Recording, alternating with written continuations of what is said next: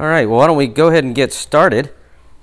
And so the topic tonight, as I mentioned before, is Sanctity of Life. And more specifically, we're going to talk about abortion and euthanasia. And so just as you heard in my prayer, this is just a tremendously important topic these days. Particularly in the Western world, and when I say that, I mean Europe, England, Canada, the United States, South America. That's what historians, geographers refer to as the Western world. It's just becoming worse and worse. I mean, abortion. Yes, we've overturned Roe v. Wade, and thankfully, in a lot of states, such as Texas, abortions have been significantly restricted, but still they've been significantly restricted, but not to the extent that I believe Scripture demands. And because we live in the United States, quite oftentimes, I mean, you read in the news, women are just traveling across state lines to other states where they can get them. So they're not happening in this state, but as far as in the United States goes, we haven't really slowed down abortion that much. It's just increased in some states and it's decreased in others. Euthanasia, again, is becoming a significant problem, done in the name of mercy. Same thing that happens with abortions, right? It's done in the name of mercy. I mean, you can't force these women to have these children that they didn't want to begin with, and if people don't want to live any longer, that's their choice. But the problem is, just like with abortion and euthanasia, once you go down that road, you really end up opening Pandora's box. And I'll read some statistics to you tonight to talk about that. And so it's a topic, particularly abortion, that I've been very passionate about for years. I've gone to rallies at the state capitol. I've met with politicians at the state capitol, when bills were coming up, to try to encourage them to do more. Yes, pass these bills that are going to limit abortion, but we need to do more than just limit abortion. We need to do more than just regulate abortion. So we're going to talk about that tonight. And I know that when I say it's hugely important, I'm preaching to the choir. But human life, I mean, that's where you have to start. You have to start with recognizing that human life is incredibly valuable to God. And that is because we are made in the image of God. Genesis 1:27. We'll read verse 26 with it. Then God said, "Let us make man in our image, after our likeness, and let them have dominion over the fish of the sea, and over the birds of the heaven, and over the livestock, and over all the earth, and over every creeping thing that creeps on the earth." So right there's your first indication of what that means. I mean, right there in the text, when we ask the question, what does it mean to be created in the image and likeness of God?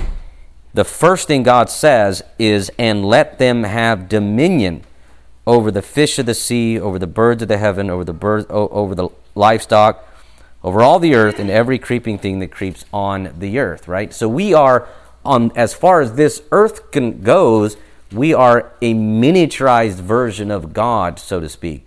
God has dominion over all of creation, over every galaxy that exists. He creates man and says, "Let him have dominion over the planet." And so we act as ambassadors, so to speak, for God. And then he says, "So God created man in his own image. In the image of God he created him. Male and female he created them." So both men and women are equally created in the image of God. And that is so important. That is really important and unique to Christianity. Unlike, the fastest growing religion in the world, Islam, women are truly second-class citizens. They do not have nearly any of the rights that males have. Even their future hope of eternal life is nothing like what males hope to get. A good Muslim dies, he goes to heaven, he gets like 72 virgins. And then a good Muslim woman, when she dies, she will get to go to heaven and fan one of these men for all of eternity. I mean, that's what she gets to do according to the Quran. But I guess if you're really convinced that the alternative is hell, and hell in the Quran is every bit as horrible as it's described in the Bible, I mean, if those are your choices, then that's what they choose. But when we talk about Christianity, the Bible teaches that men and women before God are equal in standing, in value. We talk about the priesthood of the believers. Both men and women are priests in the presence of God. They both have access to the presence of God. Men and women are created in God's image, which means that in some way we resemble God. Not necessarily in our physical appearance, but even our physical appearance, however, to some degree conveys our Creator. And part of that just has to do with our physical makeup. We are the only creatures on the planet that walk on two legs upright. We stand above everyone else. In terms of intelligence, we far surpass the most intelligent animal that is out there, but not just in terms of intelligence and physical ability, but in terms of human beings are capable of experiencing and expressing love and commitment and loyalty and creativity. We create art, we create music, we create sculptures, in terms of inventing, creative in terms of inventing things as God creates things. All of that is what it means to be created in the image of God. Above all of that, the most important thing, what it means to be created in the image of God, is that we are able to have a relationship with our Creator, to know Him on a personal level. And so because of that, it is for this reason that God commands capital punishment for murder. Genesis chapter 9. After the flood, God reestablishes the covenant with creation. He reaffirms the covenant with creation. We refer to this as the Noahic covenant. But in part of that, Genesis 9, verses 5 and 6, God says, "For your lifeblood I will require a reckoning. From every beast I will require it, and from man. From his fellow man I will require a reckoning for the life of man. Whoever sheds the blood of man, by man shall his blood be shed. For God made man in His own image." So this is why. Because God made man in His own image. Several things that I think need to be noted about this is that this is a creation ordinance. Because although this isn't the story of creation in chapter 9, it can be viewed and should rightly be viewed as a second creation, right? Noah stands as a second Adam, so to speak, because the reality is there are two men that we are all descendants of, right? Adam and Noah. Because after the flood, Noah starts everything all over again. Creation, it's like a reboot. The flood is a reboot in the mind of God with creation. Noah starts humanity all over again. Creation starts all over again.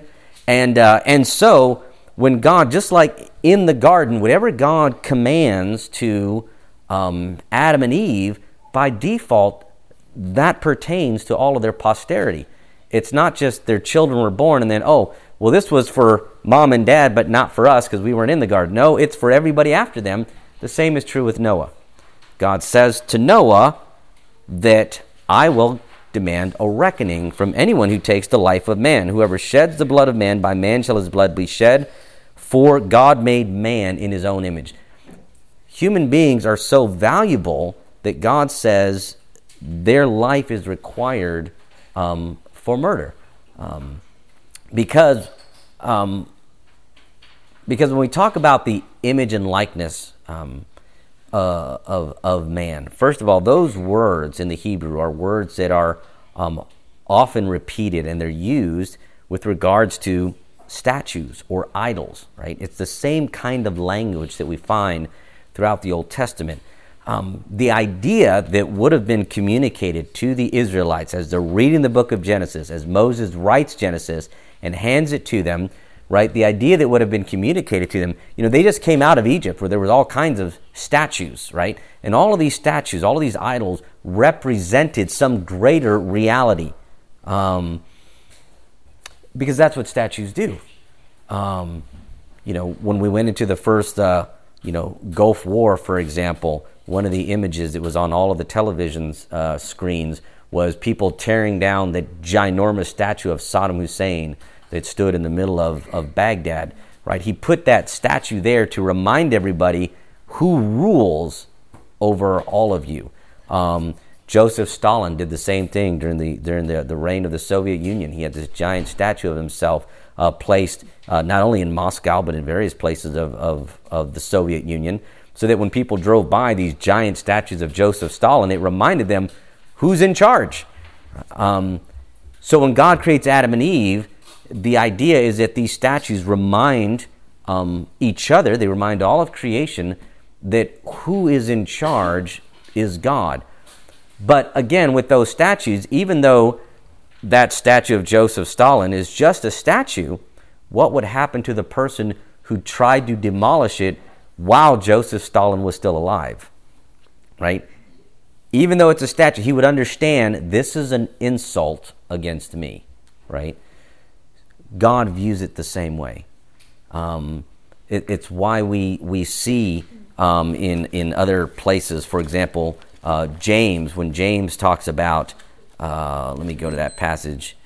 James talks about watching how we use our tongue and how we speak of other people.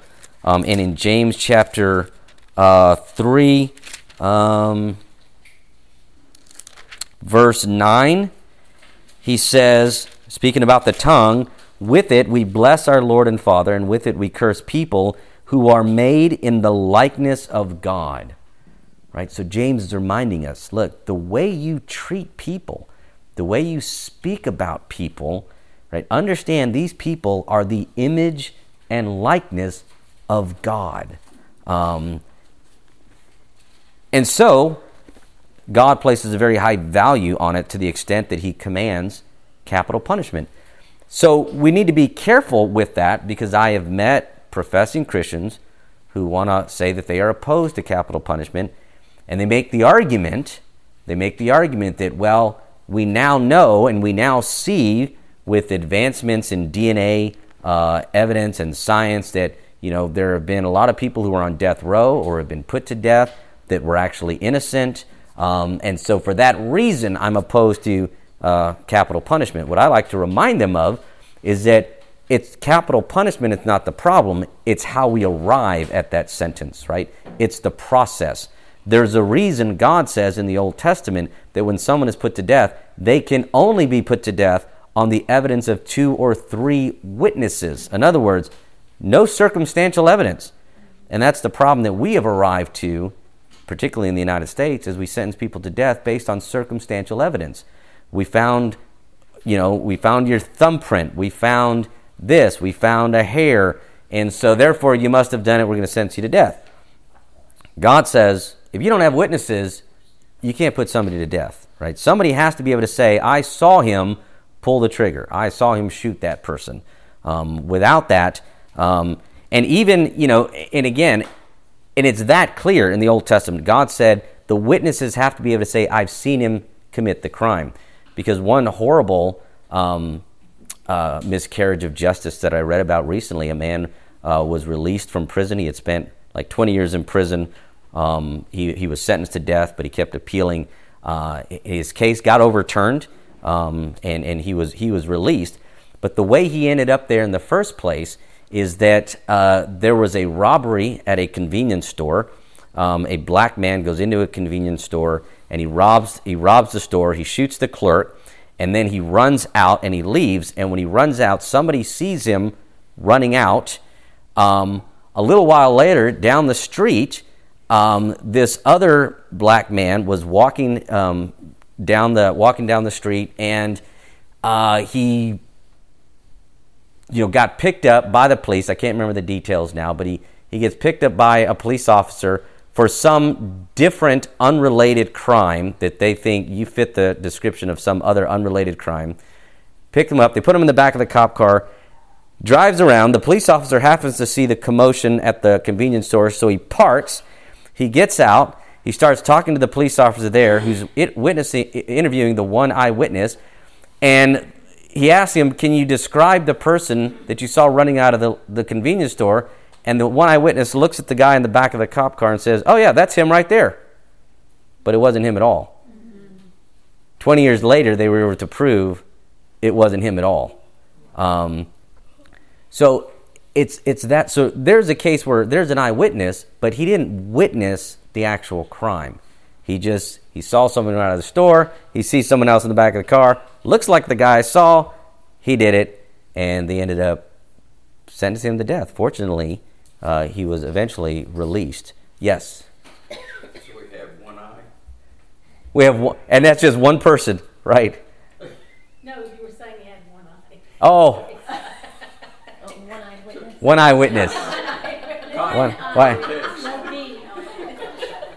One eyewitness. I think he had two eyes. But this is reinstated in the New Testament. You look at Romans 13. Romans 13, verse 4. We'll start in verse 3.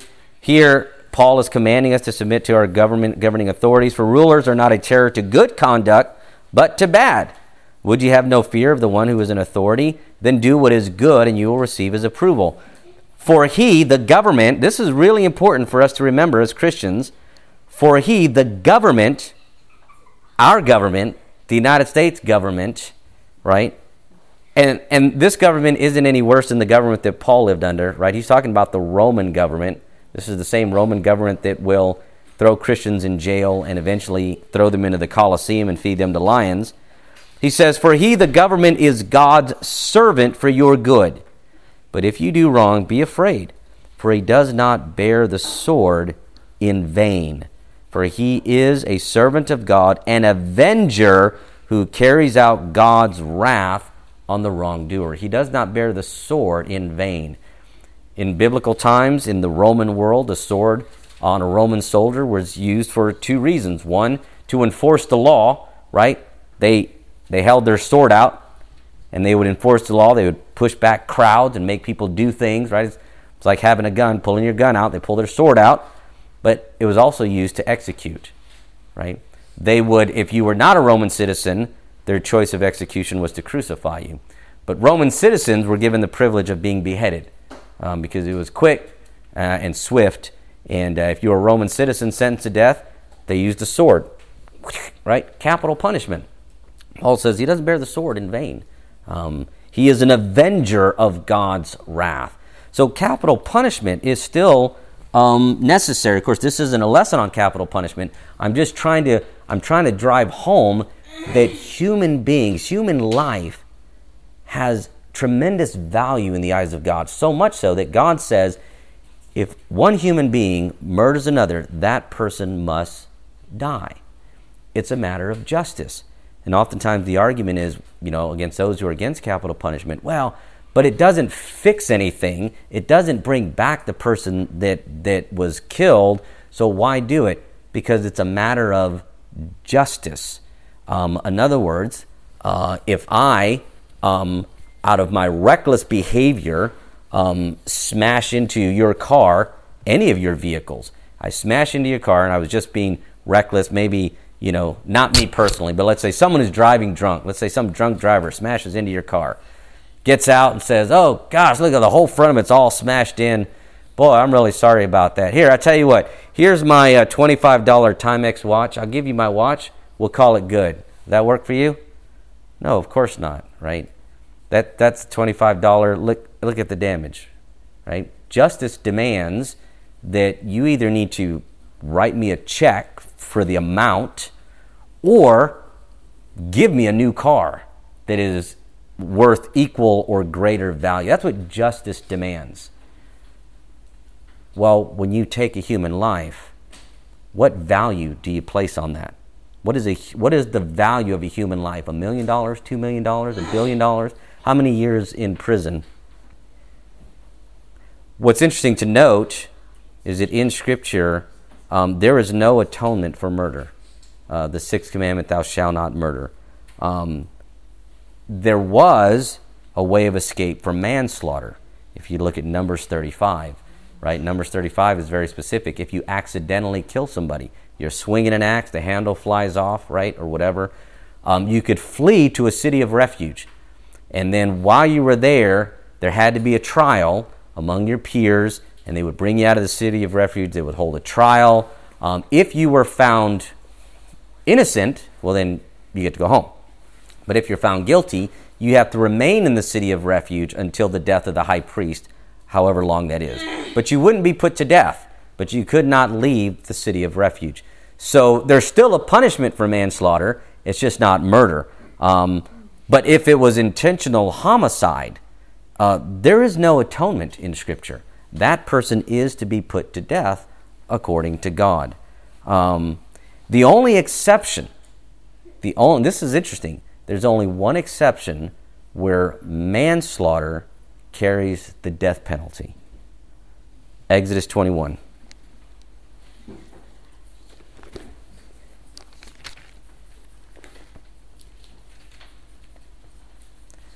Exodus 21. Verse 22.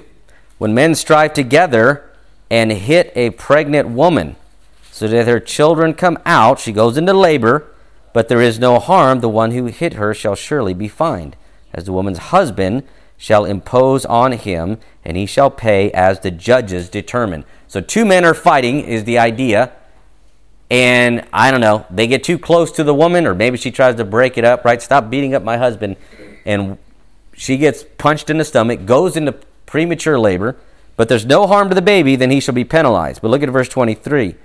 But if there is harm, then you shall pay life for life, eye for eye, tooth for tooth, hand for hand, foot for foot, burn for burn, wound for wound, stripe for stripe, life for life.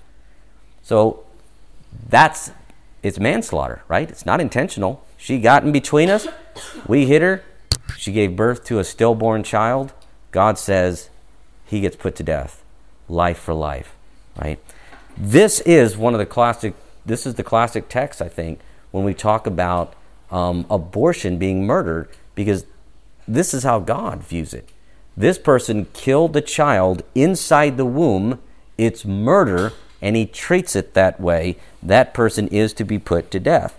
And so the value of life begins with conception, right? Human life begins with conception. Psalm 139, of course, is always a favorite that people go to. Psalm 139, verses 13 to 16.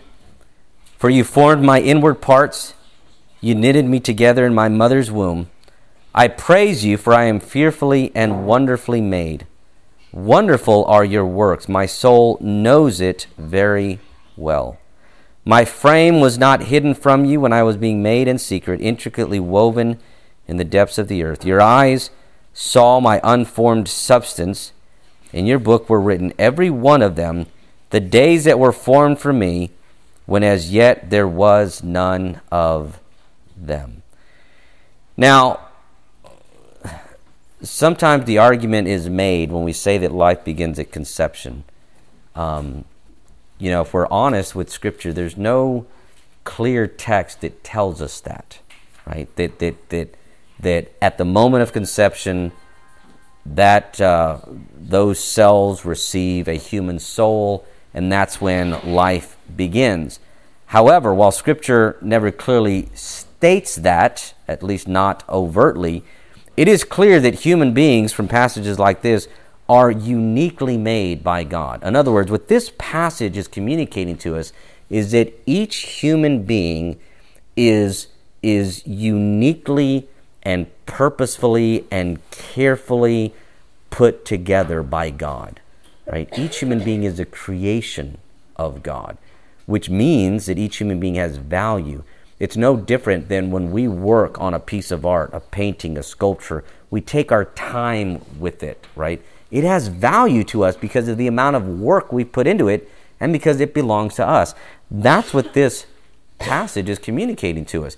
It has value. Human life in the womb has value because of the amount of work that God puts into it. He doesn't just, this text doesn't tell us God just snaps his finger and says, poof, there's a baby. But that God is actively working, much like with Adam. You know, it's interesting that in creation, God simply says, let there be birds, and there they are. Let there be fish, and there they are. But with Adam, he takes the time to form Adam from the dust of the ground. When it uses the language of forming Adam, in your mind, think about God taking some wet dirt, and he shapes Adam. He sculpts him. He takes this time to work on him, and then breathes into his nostrils the breath of life, right? He puts work into him. This is what God is doing with Lola, right? He is working on her. He's putting her together. He's taking his time. Human life has value to God. Logic dictates that an embryo is a human life, right? Because number one, it's alive. And number two, it's growing, right? So if it's growing and it's alive, what kind of life is it? Well, it's not canine life, right? It's not bovine life. It's not feline life. So what kind of life is it? It's human life, right? So it is a human life. It is alive, and it is growing, and it is developing. It is a human life. That the embryo does not look human, because you hear that, well, they don't look anything like a human being. The fact that it doesn't look human, and the fact that it cannot survive outside the womb for many months is irrelevant. Because if you're gonna follow that line of argument, then again, what do you do with people who are, horribly burned or disfigured in some sort of horrible accident? Well, they don't look human anymore. What do you do with someone like the Elephant Man? If you remember that story from years ago, right? Because that's exactly how they treated him. He doesn't look human, so we don't have to treat him with the dignity of a human being. Just because someone doesn't look human doesn't mean they're not fully human. Just because an embryo cannot survive outside the womb, what do we do with people who cannot survive off of a breathing machine or off of a heart machine? Well, they're no longer human. As long as they're on a breathing machine, they're not human anymore and therefore don't have to be treated as human beings. No, of course not. And our society, at least so far, most of our society would argue that's the case. So the logic still applies. That the embryo does not possess self-awareness is the other argument. Well, he's not even aware of himself, right? Well, neither is a 6-month-old. Neither is a 1-year-old, right? I mean, at what point does a child begin to develop self-awareness? I'm not sure. I'm sure there's studies that have been done on this, but we know that a 6-month infant doesn't have self-awareness. Does that mean it's not human? And we shouldn't treat it as a human? It's just a thing. What about the person who is in a car accident and suddenly is in a coma? They can breathe on their own just fine. Their heart is pumping. We just have to feed them through a tube, and they're in a coma. No brain damage. They're just in a coma. They don't possess self-awareness. No one would argue they cease to be human in that condition, right? So that's not an argument that they are not human beings. In other words, it's, the argument is oftentimes made, well, look, no one really knows for sure when that clump of cells possesses a spirit of its own, and therefore genuinely becomes human in the image of God, right? And we say that because like Adam, when God formed Adam, until God breathes into him the breath of life, he's not human, right? So there's a clump of cells. At what point, and the scriptures don't tell us that, right? The scriptures don't tell us that. However, we all would recognize that the deer hunter out on his own should not shoot into bushes that are rustling, right? Because if he's out on his own and all of a sudden bushes start moving, what could be in that bush? Could be a deer, could be another hunter, right? And it's not going to be a defense at his trial if he shoots at the bush and it's another hunter. Well, I thought it was a deer. Well, did you wait to see what came out of the bush? No, I just shot, right? When we don't know, then we give the benefit of the doubt, right? You're right. We don't know. Therefore, the benefit of the doubt is to assume life begins at conception. You don't shoot into the rustling bushes if you don't know. So abortion, at the end of the day, is murder. It's a human being. It is a human being, and for that reason, it ought to be treated as such. And when we talk about murder today, we recognize that anyone who is involved is going to be held accountable by the law. If a woman gives birth to a child and after 6 weeks she just decides, I can't handle this anymore, I can't sleep, the baby cries all the time, and she decides I'm going to take it someplace and kill the child, and she is driven out to this place by her neighbor, and the neighbor waits in the car while she goes out into the woods, they are both guilty, right? They are both guilty. No court is going to say, well, but she didn't actually kill the child, but she drove the mother out there knowing what was going to happen. And so when we talk about abortion, abortion is murder, and therefore those who are involved, everyone who's involved in it, should be prosecuted under the law. Of course, what do we do with some of these difficult situations, right, that people oftentimes bring up? Rape is one of them, right? Oh, wow, what do you do with rape? It's a horrible situation, and it is. I agree. Obviously, I've never been a part of anything like that. I can't speak as a woman, but I can say that I've seen the horrible after effects of it. When I worked EMS, we had to get called to the scene of a rape where the police were there, and we had to treat the victim, and it's heart-wrenching.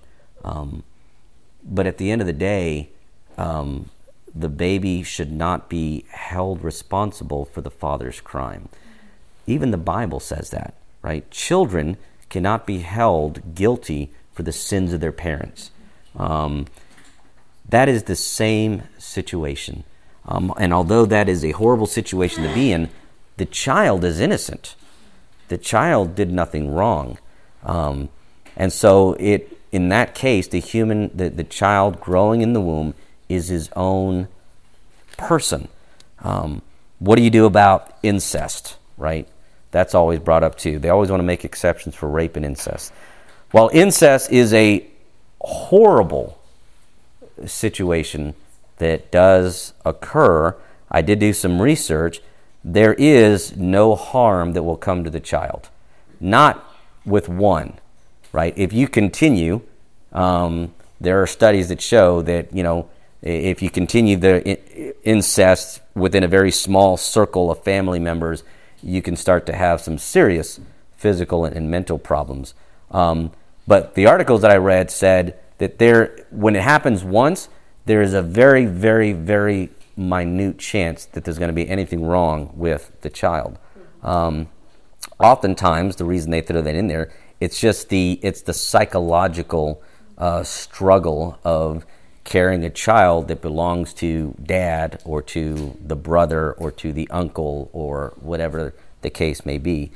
But it does not pose any significant risk. You also hear, we want to make exceptions for the life of the mother. right? We want to make exceptions for the life of the mother. Again, I did some research. I found a medical article titled 6 Scenarios Where Abortion Can Be Life-Saving. First of all, I thought the title was interesting. 6 Scenarios Where Abortion Can Be Life-Saving. This was everydayhealth.com. And they go on to say in the opening paragraph that there are 6 common reasons why abortion can be medically necessary. To me, I just thought that wording was interesting. Can be, either something is or it isn't medically necessary, right? But they want to say that there are 6 scenarios where it can be. Okay, let me read on. They go on to say that in 5 of these 6, as I read the article, in 5 of these 6, there is an increased risk of death for the mother. There's an increased risk. And these were pulmonary, so in a pregnant woman, pulmonary hypertension, preeclampsia, kidney disease, a pregnant mother diagnosed with cancer, lethal fatal anomalies, and ectopic pregnancies. So those are the 6 that they list. What I found interesting is that ectopic pregnancy was the only one that they said the mother will die or the child, right? It's one or both. But the baby cannot develop in the fallopian tube. It won't even get to a viable stage where they can take the baby out, right? There is just, unless God is going to somehow supernaturally detach the baby from the fallopian tube and move it to the womb, there's no way around that. But with all of these other ones, they were all treatable. They were all treatable. And in most of them, it only slightly increased the risk of death. The highest one was pulmonary hypertension.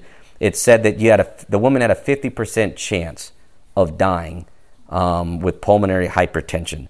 But with all of the other ones, for example, with kidney disease, her risk of dying increased to 6%, right?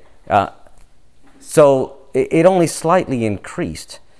So when they talk about the life of the mother, there is really only one situation where truly the life of the mother is at risk. The chances of ectopic pregnancy, according to the article, is 1 in 50.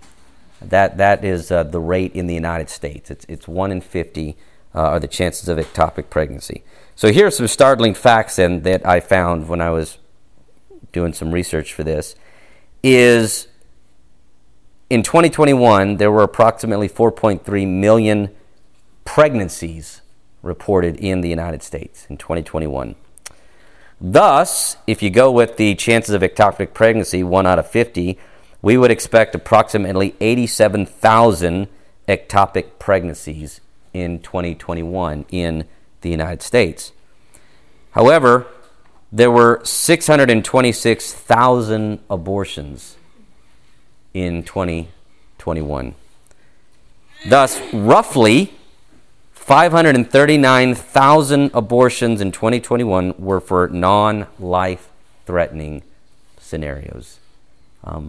Most of them, people choose to do it. It's not actually to save the life of the mother. And again, as I said before, as with all murders, those who participate in the murder of an unborn child should be prosecuted. Sadly, what you hear a lot of pro-life organizations saying is we're passing this bill where the doctor can be persecuted, the medical staff can be persecuted, the hospital, but the mother gets to go free. Why is that? Why do we want to give that kind of exception? Well, here are typically the responses that you hear from a lot of people. One, this is a very difficult decision for the mother to make. I mean, women who have abortions, it's not an easy decision. They wrangle over it. I mean, it's just, they've already been under a lot of psychological stress and emotional stress. And then to threaten them with, prosecuting them, they've been through enough. Because they celebrate it. But here's what I would say. Yes, but deciding to murder somebody is usually a difficult decision. Right? Unless it's a crime of passion, or you're on drugs or something. But if it's premeditated, which abortion is premeditated, right? You have to think about it. You have to plan it. You have to make an appointment. And so, yes, I'm sure it was a difficult decision to make. That doesn't justify their actions. It seems less of murder and more of a medical procedure. I mean, she made an appointment. She went to a doctor's clinic. But where or how the murder takes place is irrelevant, right? We know in Nazi Germany, a lot of Jews were put to death in clinical environments because they were experimenting on them. That doesn't make it less murder. It is a human life.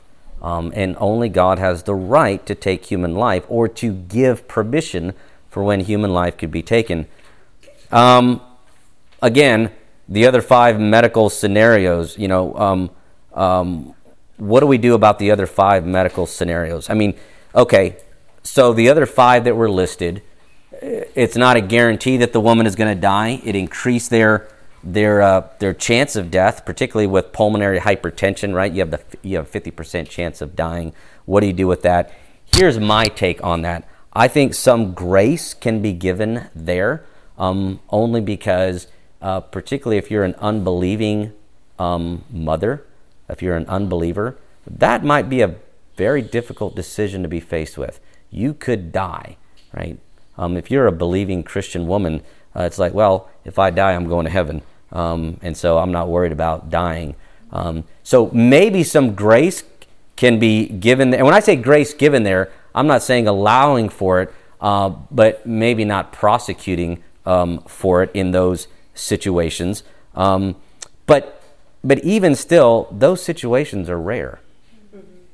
I mean, it is rare for a woman to be diagnosed with pulmonary hypertension during pregnancy. If you look at, I didn't write them all down, but I did some research, and all of those are rare. They don't come anywhere close to equaling the number of abortions that take place in the United States every year. Nowhere close.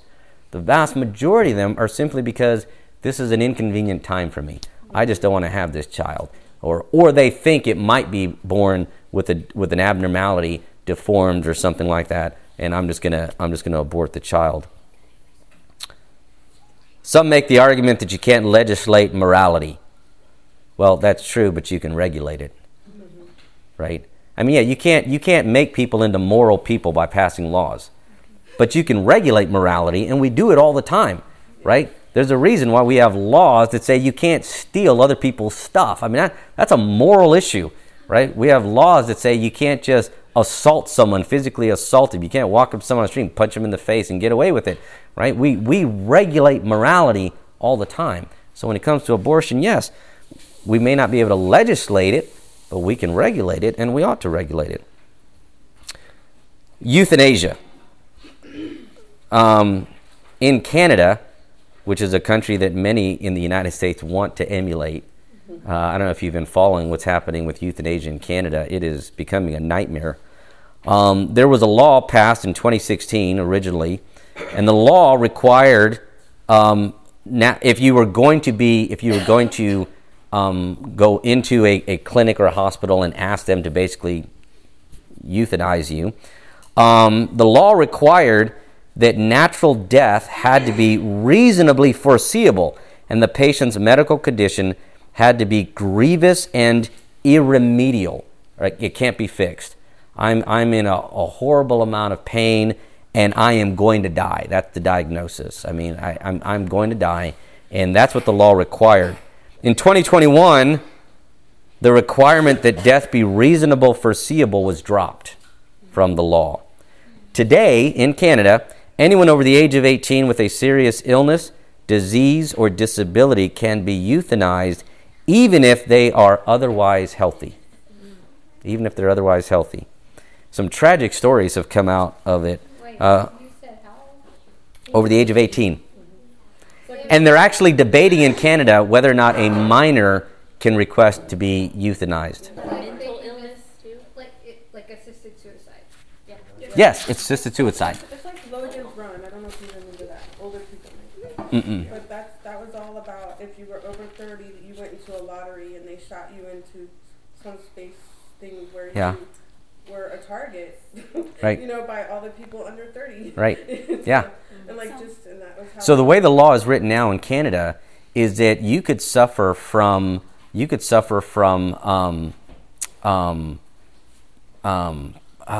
am I thinking of when your hands, arthritis. And you can go in and say, this is so excruciatingly painful, I can hardly walk, I can't use my fingers, I just want to be put to death. And okay, you're of a sound mind, and it's your life, it's your body, and we'll do it. Here's two stories I thought I would share with you. Alan Nichols, a 61-year-old man with a history of depression, who in 2019 was briefly hospitalized because it was thought he might be suicidal. Within a month of his hospital stay, he requested euthanasia and was killed, despite protests from family members who said he simply was not taking his medications and did not have the capacity to make the decision to die. This is a direct quote from the article. Quote, his application for euthanasia listed only one health condition as the reason for his request to die, hearing loss. He said, I have hearing loss, I want to die. And they said, okay. And they put him to death.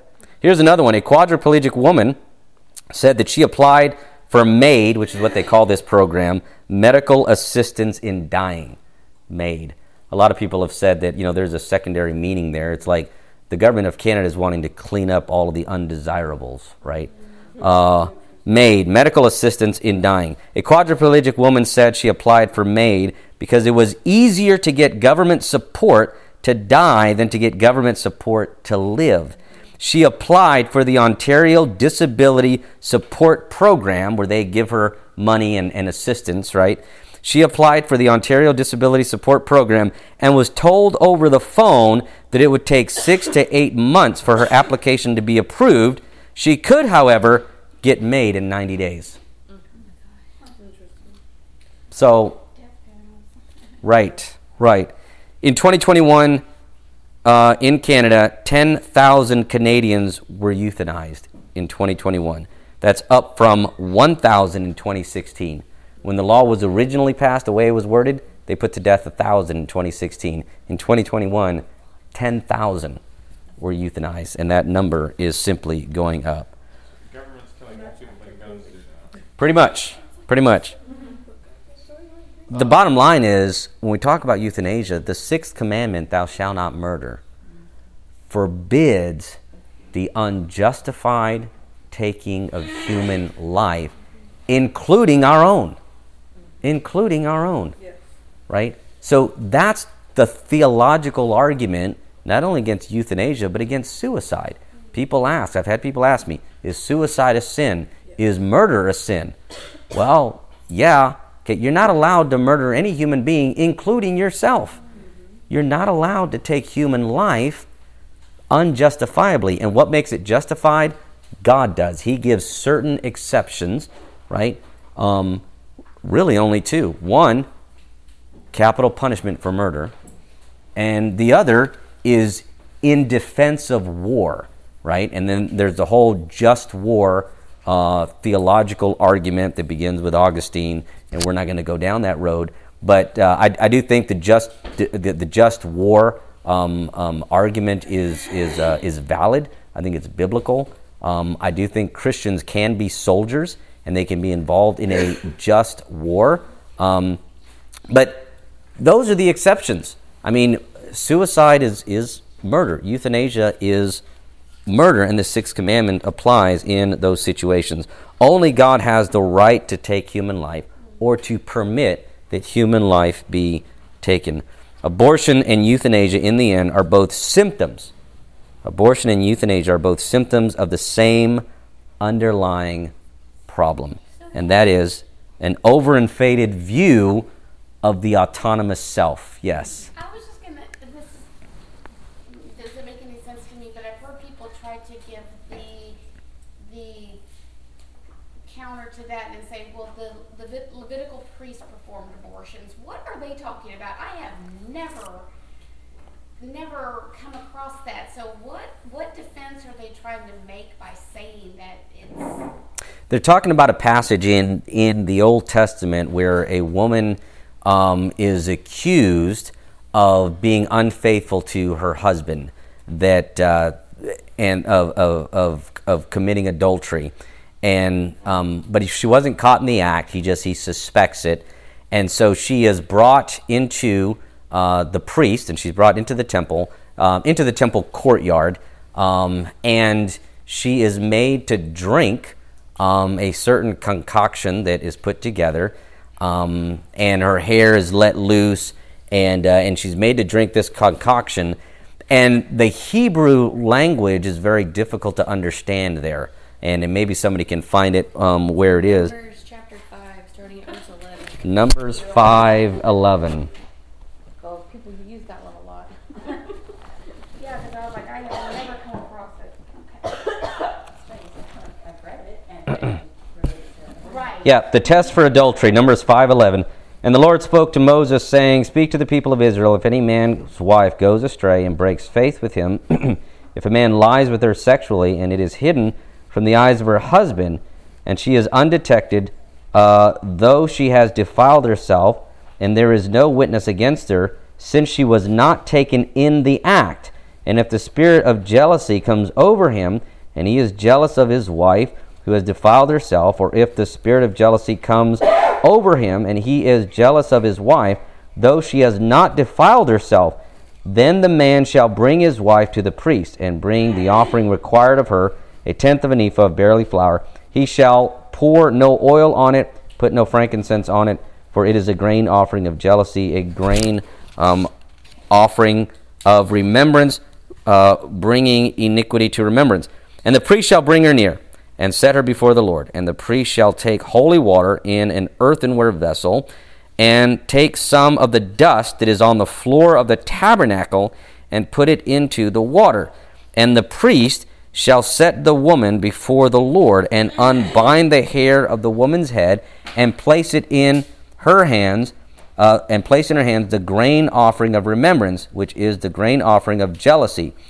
And in his hand the priest shall have the water of bitterness that brings the curse. So what's interesting is that it's holy water, and it's basically dirt off of the ground of the tabernacle or the temple.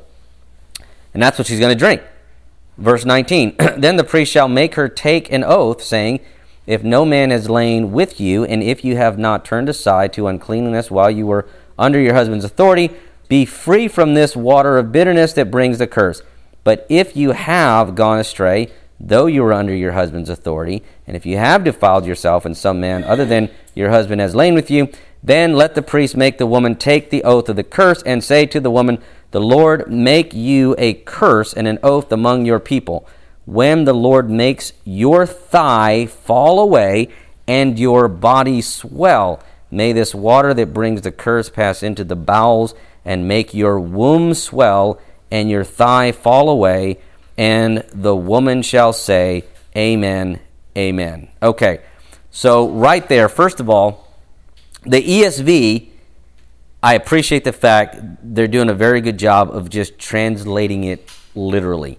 There are some other translations that want to take liberty with it, and they want to try to make the argument that somehow this concoction, which is just holy water and the dust off the ground of the temple, along with the curse, that I guess it was a supernatural event, would cause a spontaneous abortion if the woman was pregnant.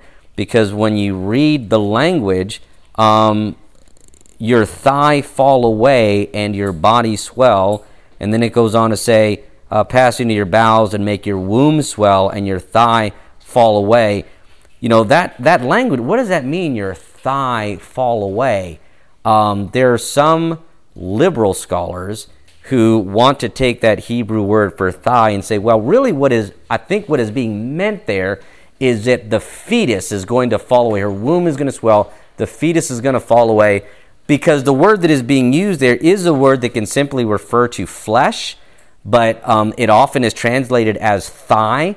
For example, when Abraham, Isaac, one of them swears an oath to his father, and he says, "Put your hand on my inner thigh." Right? That's the same word that is being used there. So the question is it flesh? Is it a piece of meat? Is it some part of her body? I mean, what does this mean that your thigh will fall away? Right? The Hebrew is really unclear. So the reality is we don't really know what that means. Verse 28. But if the woman has not defiled herself and is clean, then she shall be free and shall conceive children. Right? She shall be free, and if she is not unclean. In other words, she'll be able to go on and have children. I never understood it to mean that they forced her to miscarry. Right. Right. I don't think it ever says that she's pregnant. Right. It just says No. that she's had intercourse with the man that's on her husband. Right, that's what I said, how can they make that argument then? That they It never would be did more like a know she's curse Right. for the future if you were barren or able to have kids. Yes. The Holy Spirit. You Right. can't rightly Well, divide Genesis that. 24, and there's that, Abraham and his servant, where he puts his hand under his thigh. Right. But it pertains to specifically about marriage. Right. An oath regarding arranged marriage. So, as best as we can tell, and I've looked at this passage many times before because yes, I've heard the argument as well. As best as we can tell, this is something horrible is going to happen to her. Right? It's a curse, right? And it's a supernatural thing because all she's drinking is dust off the ground and holy water. So it's really a supernatural. It's God who's going to do this ultimately, and not really the drink itself because He doesn't put anything else in it. And the idea is that if you're guilty, when you drink this, something horrible is going to happen to you.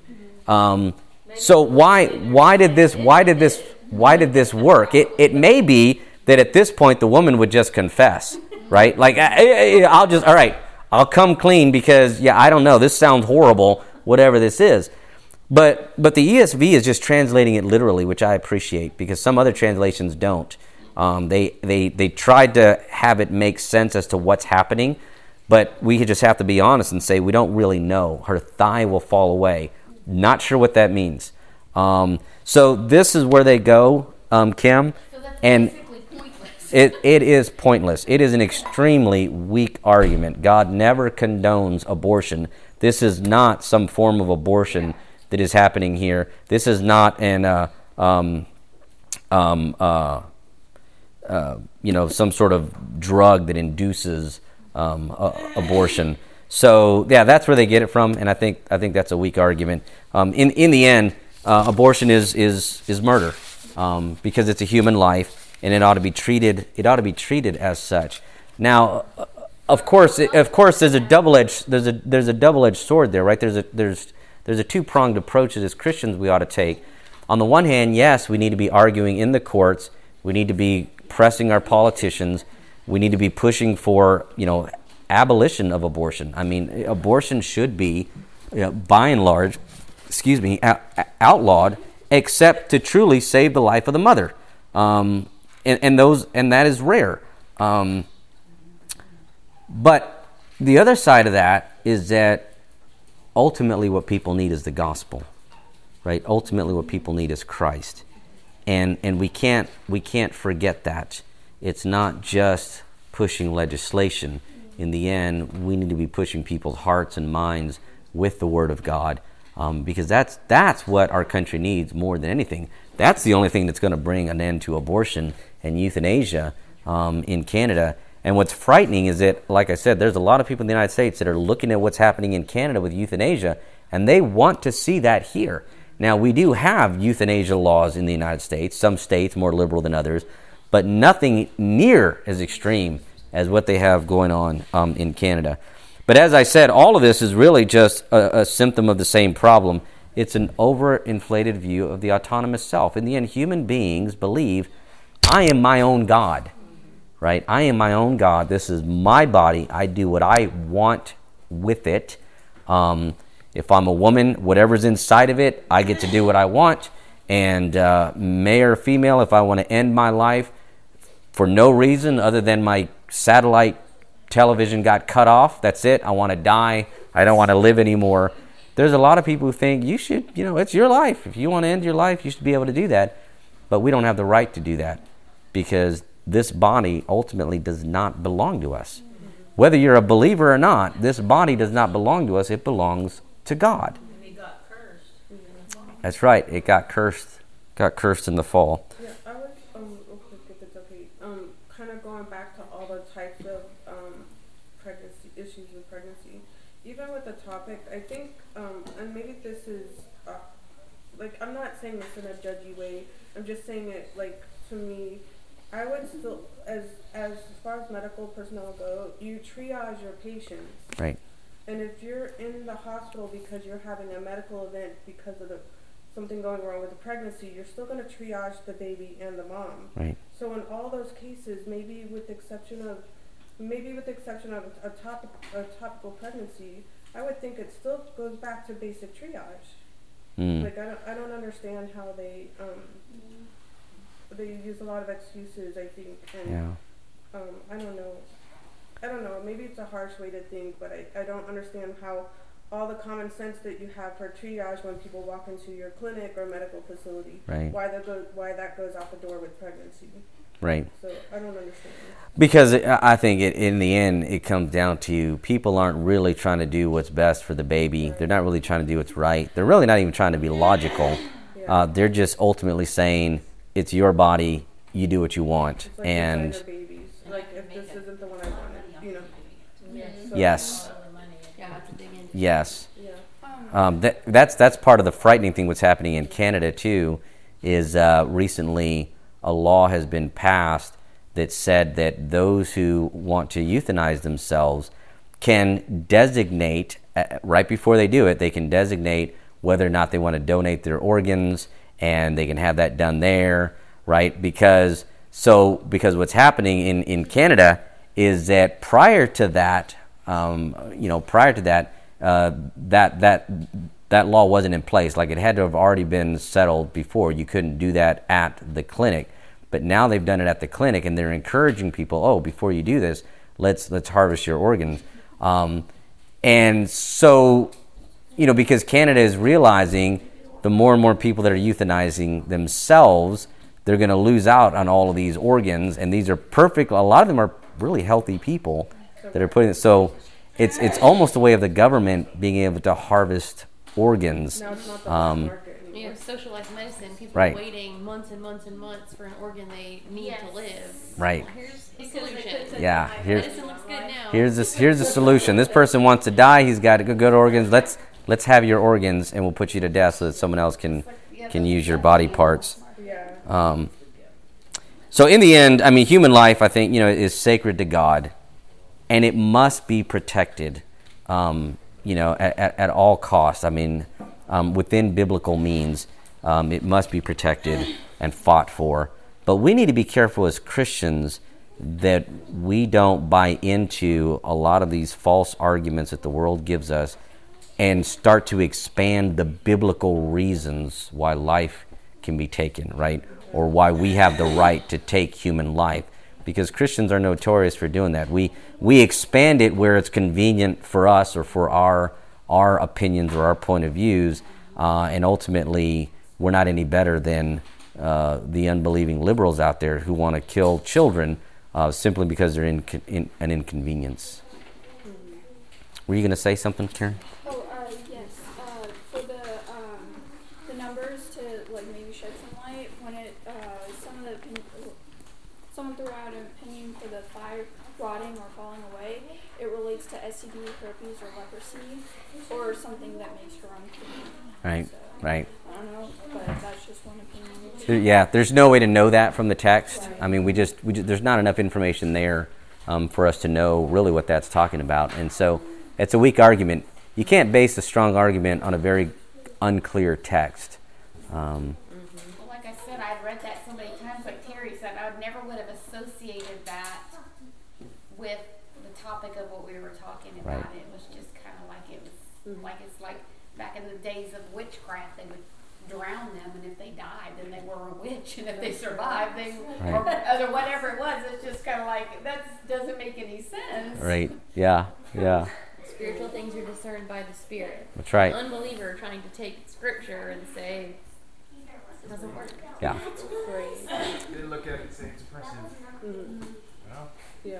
Thank Yeah. you for pointing me to that. Right. All right. Well, let's close in a word of prayer. Our gracious God, Heavenly Father, Lord, we thank you for your word that guides us and instructs us, Lord. We pray that you would help us to be faithful to it. We pray that you would give us the strength, the courage, the boldness to be champions of human life, of all human life, Lord God. All human life is valuable, and I know that women who find themselves pregnant, especially through difficult circumstances, this can be very tough for them. And, people who struggle with debilitating disease, life can be very difficult for them. And so, Father, we pray that as your church, as your people, we pray that you would give us the wisdom to speak grace into these individuals' lives, to not be judgmental, but to help them see that their life has value to you, that the life of their unborn child has incredible value to you, Lord God. And Father, we just pray that you would help us to be salt and light in this world, to direct people's attention toward Christ, because ultimately the gospel is the only true solution to the problems of abortion and euthanasia. And Lord, we pray these things in Christ's name. Amen.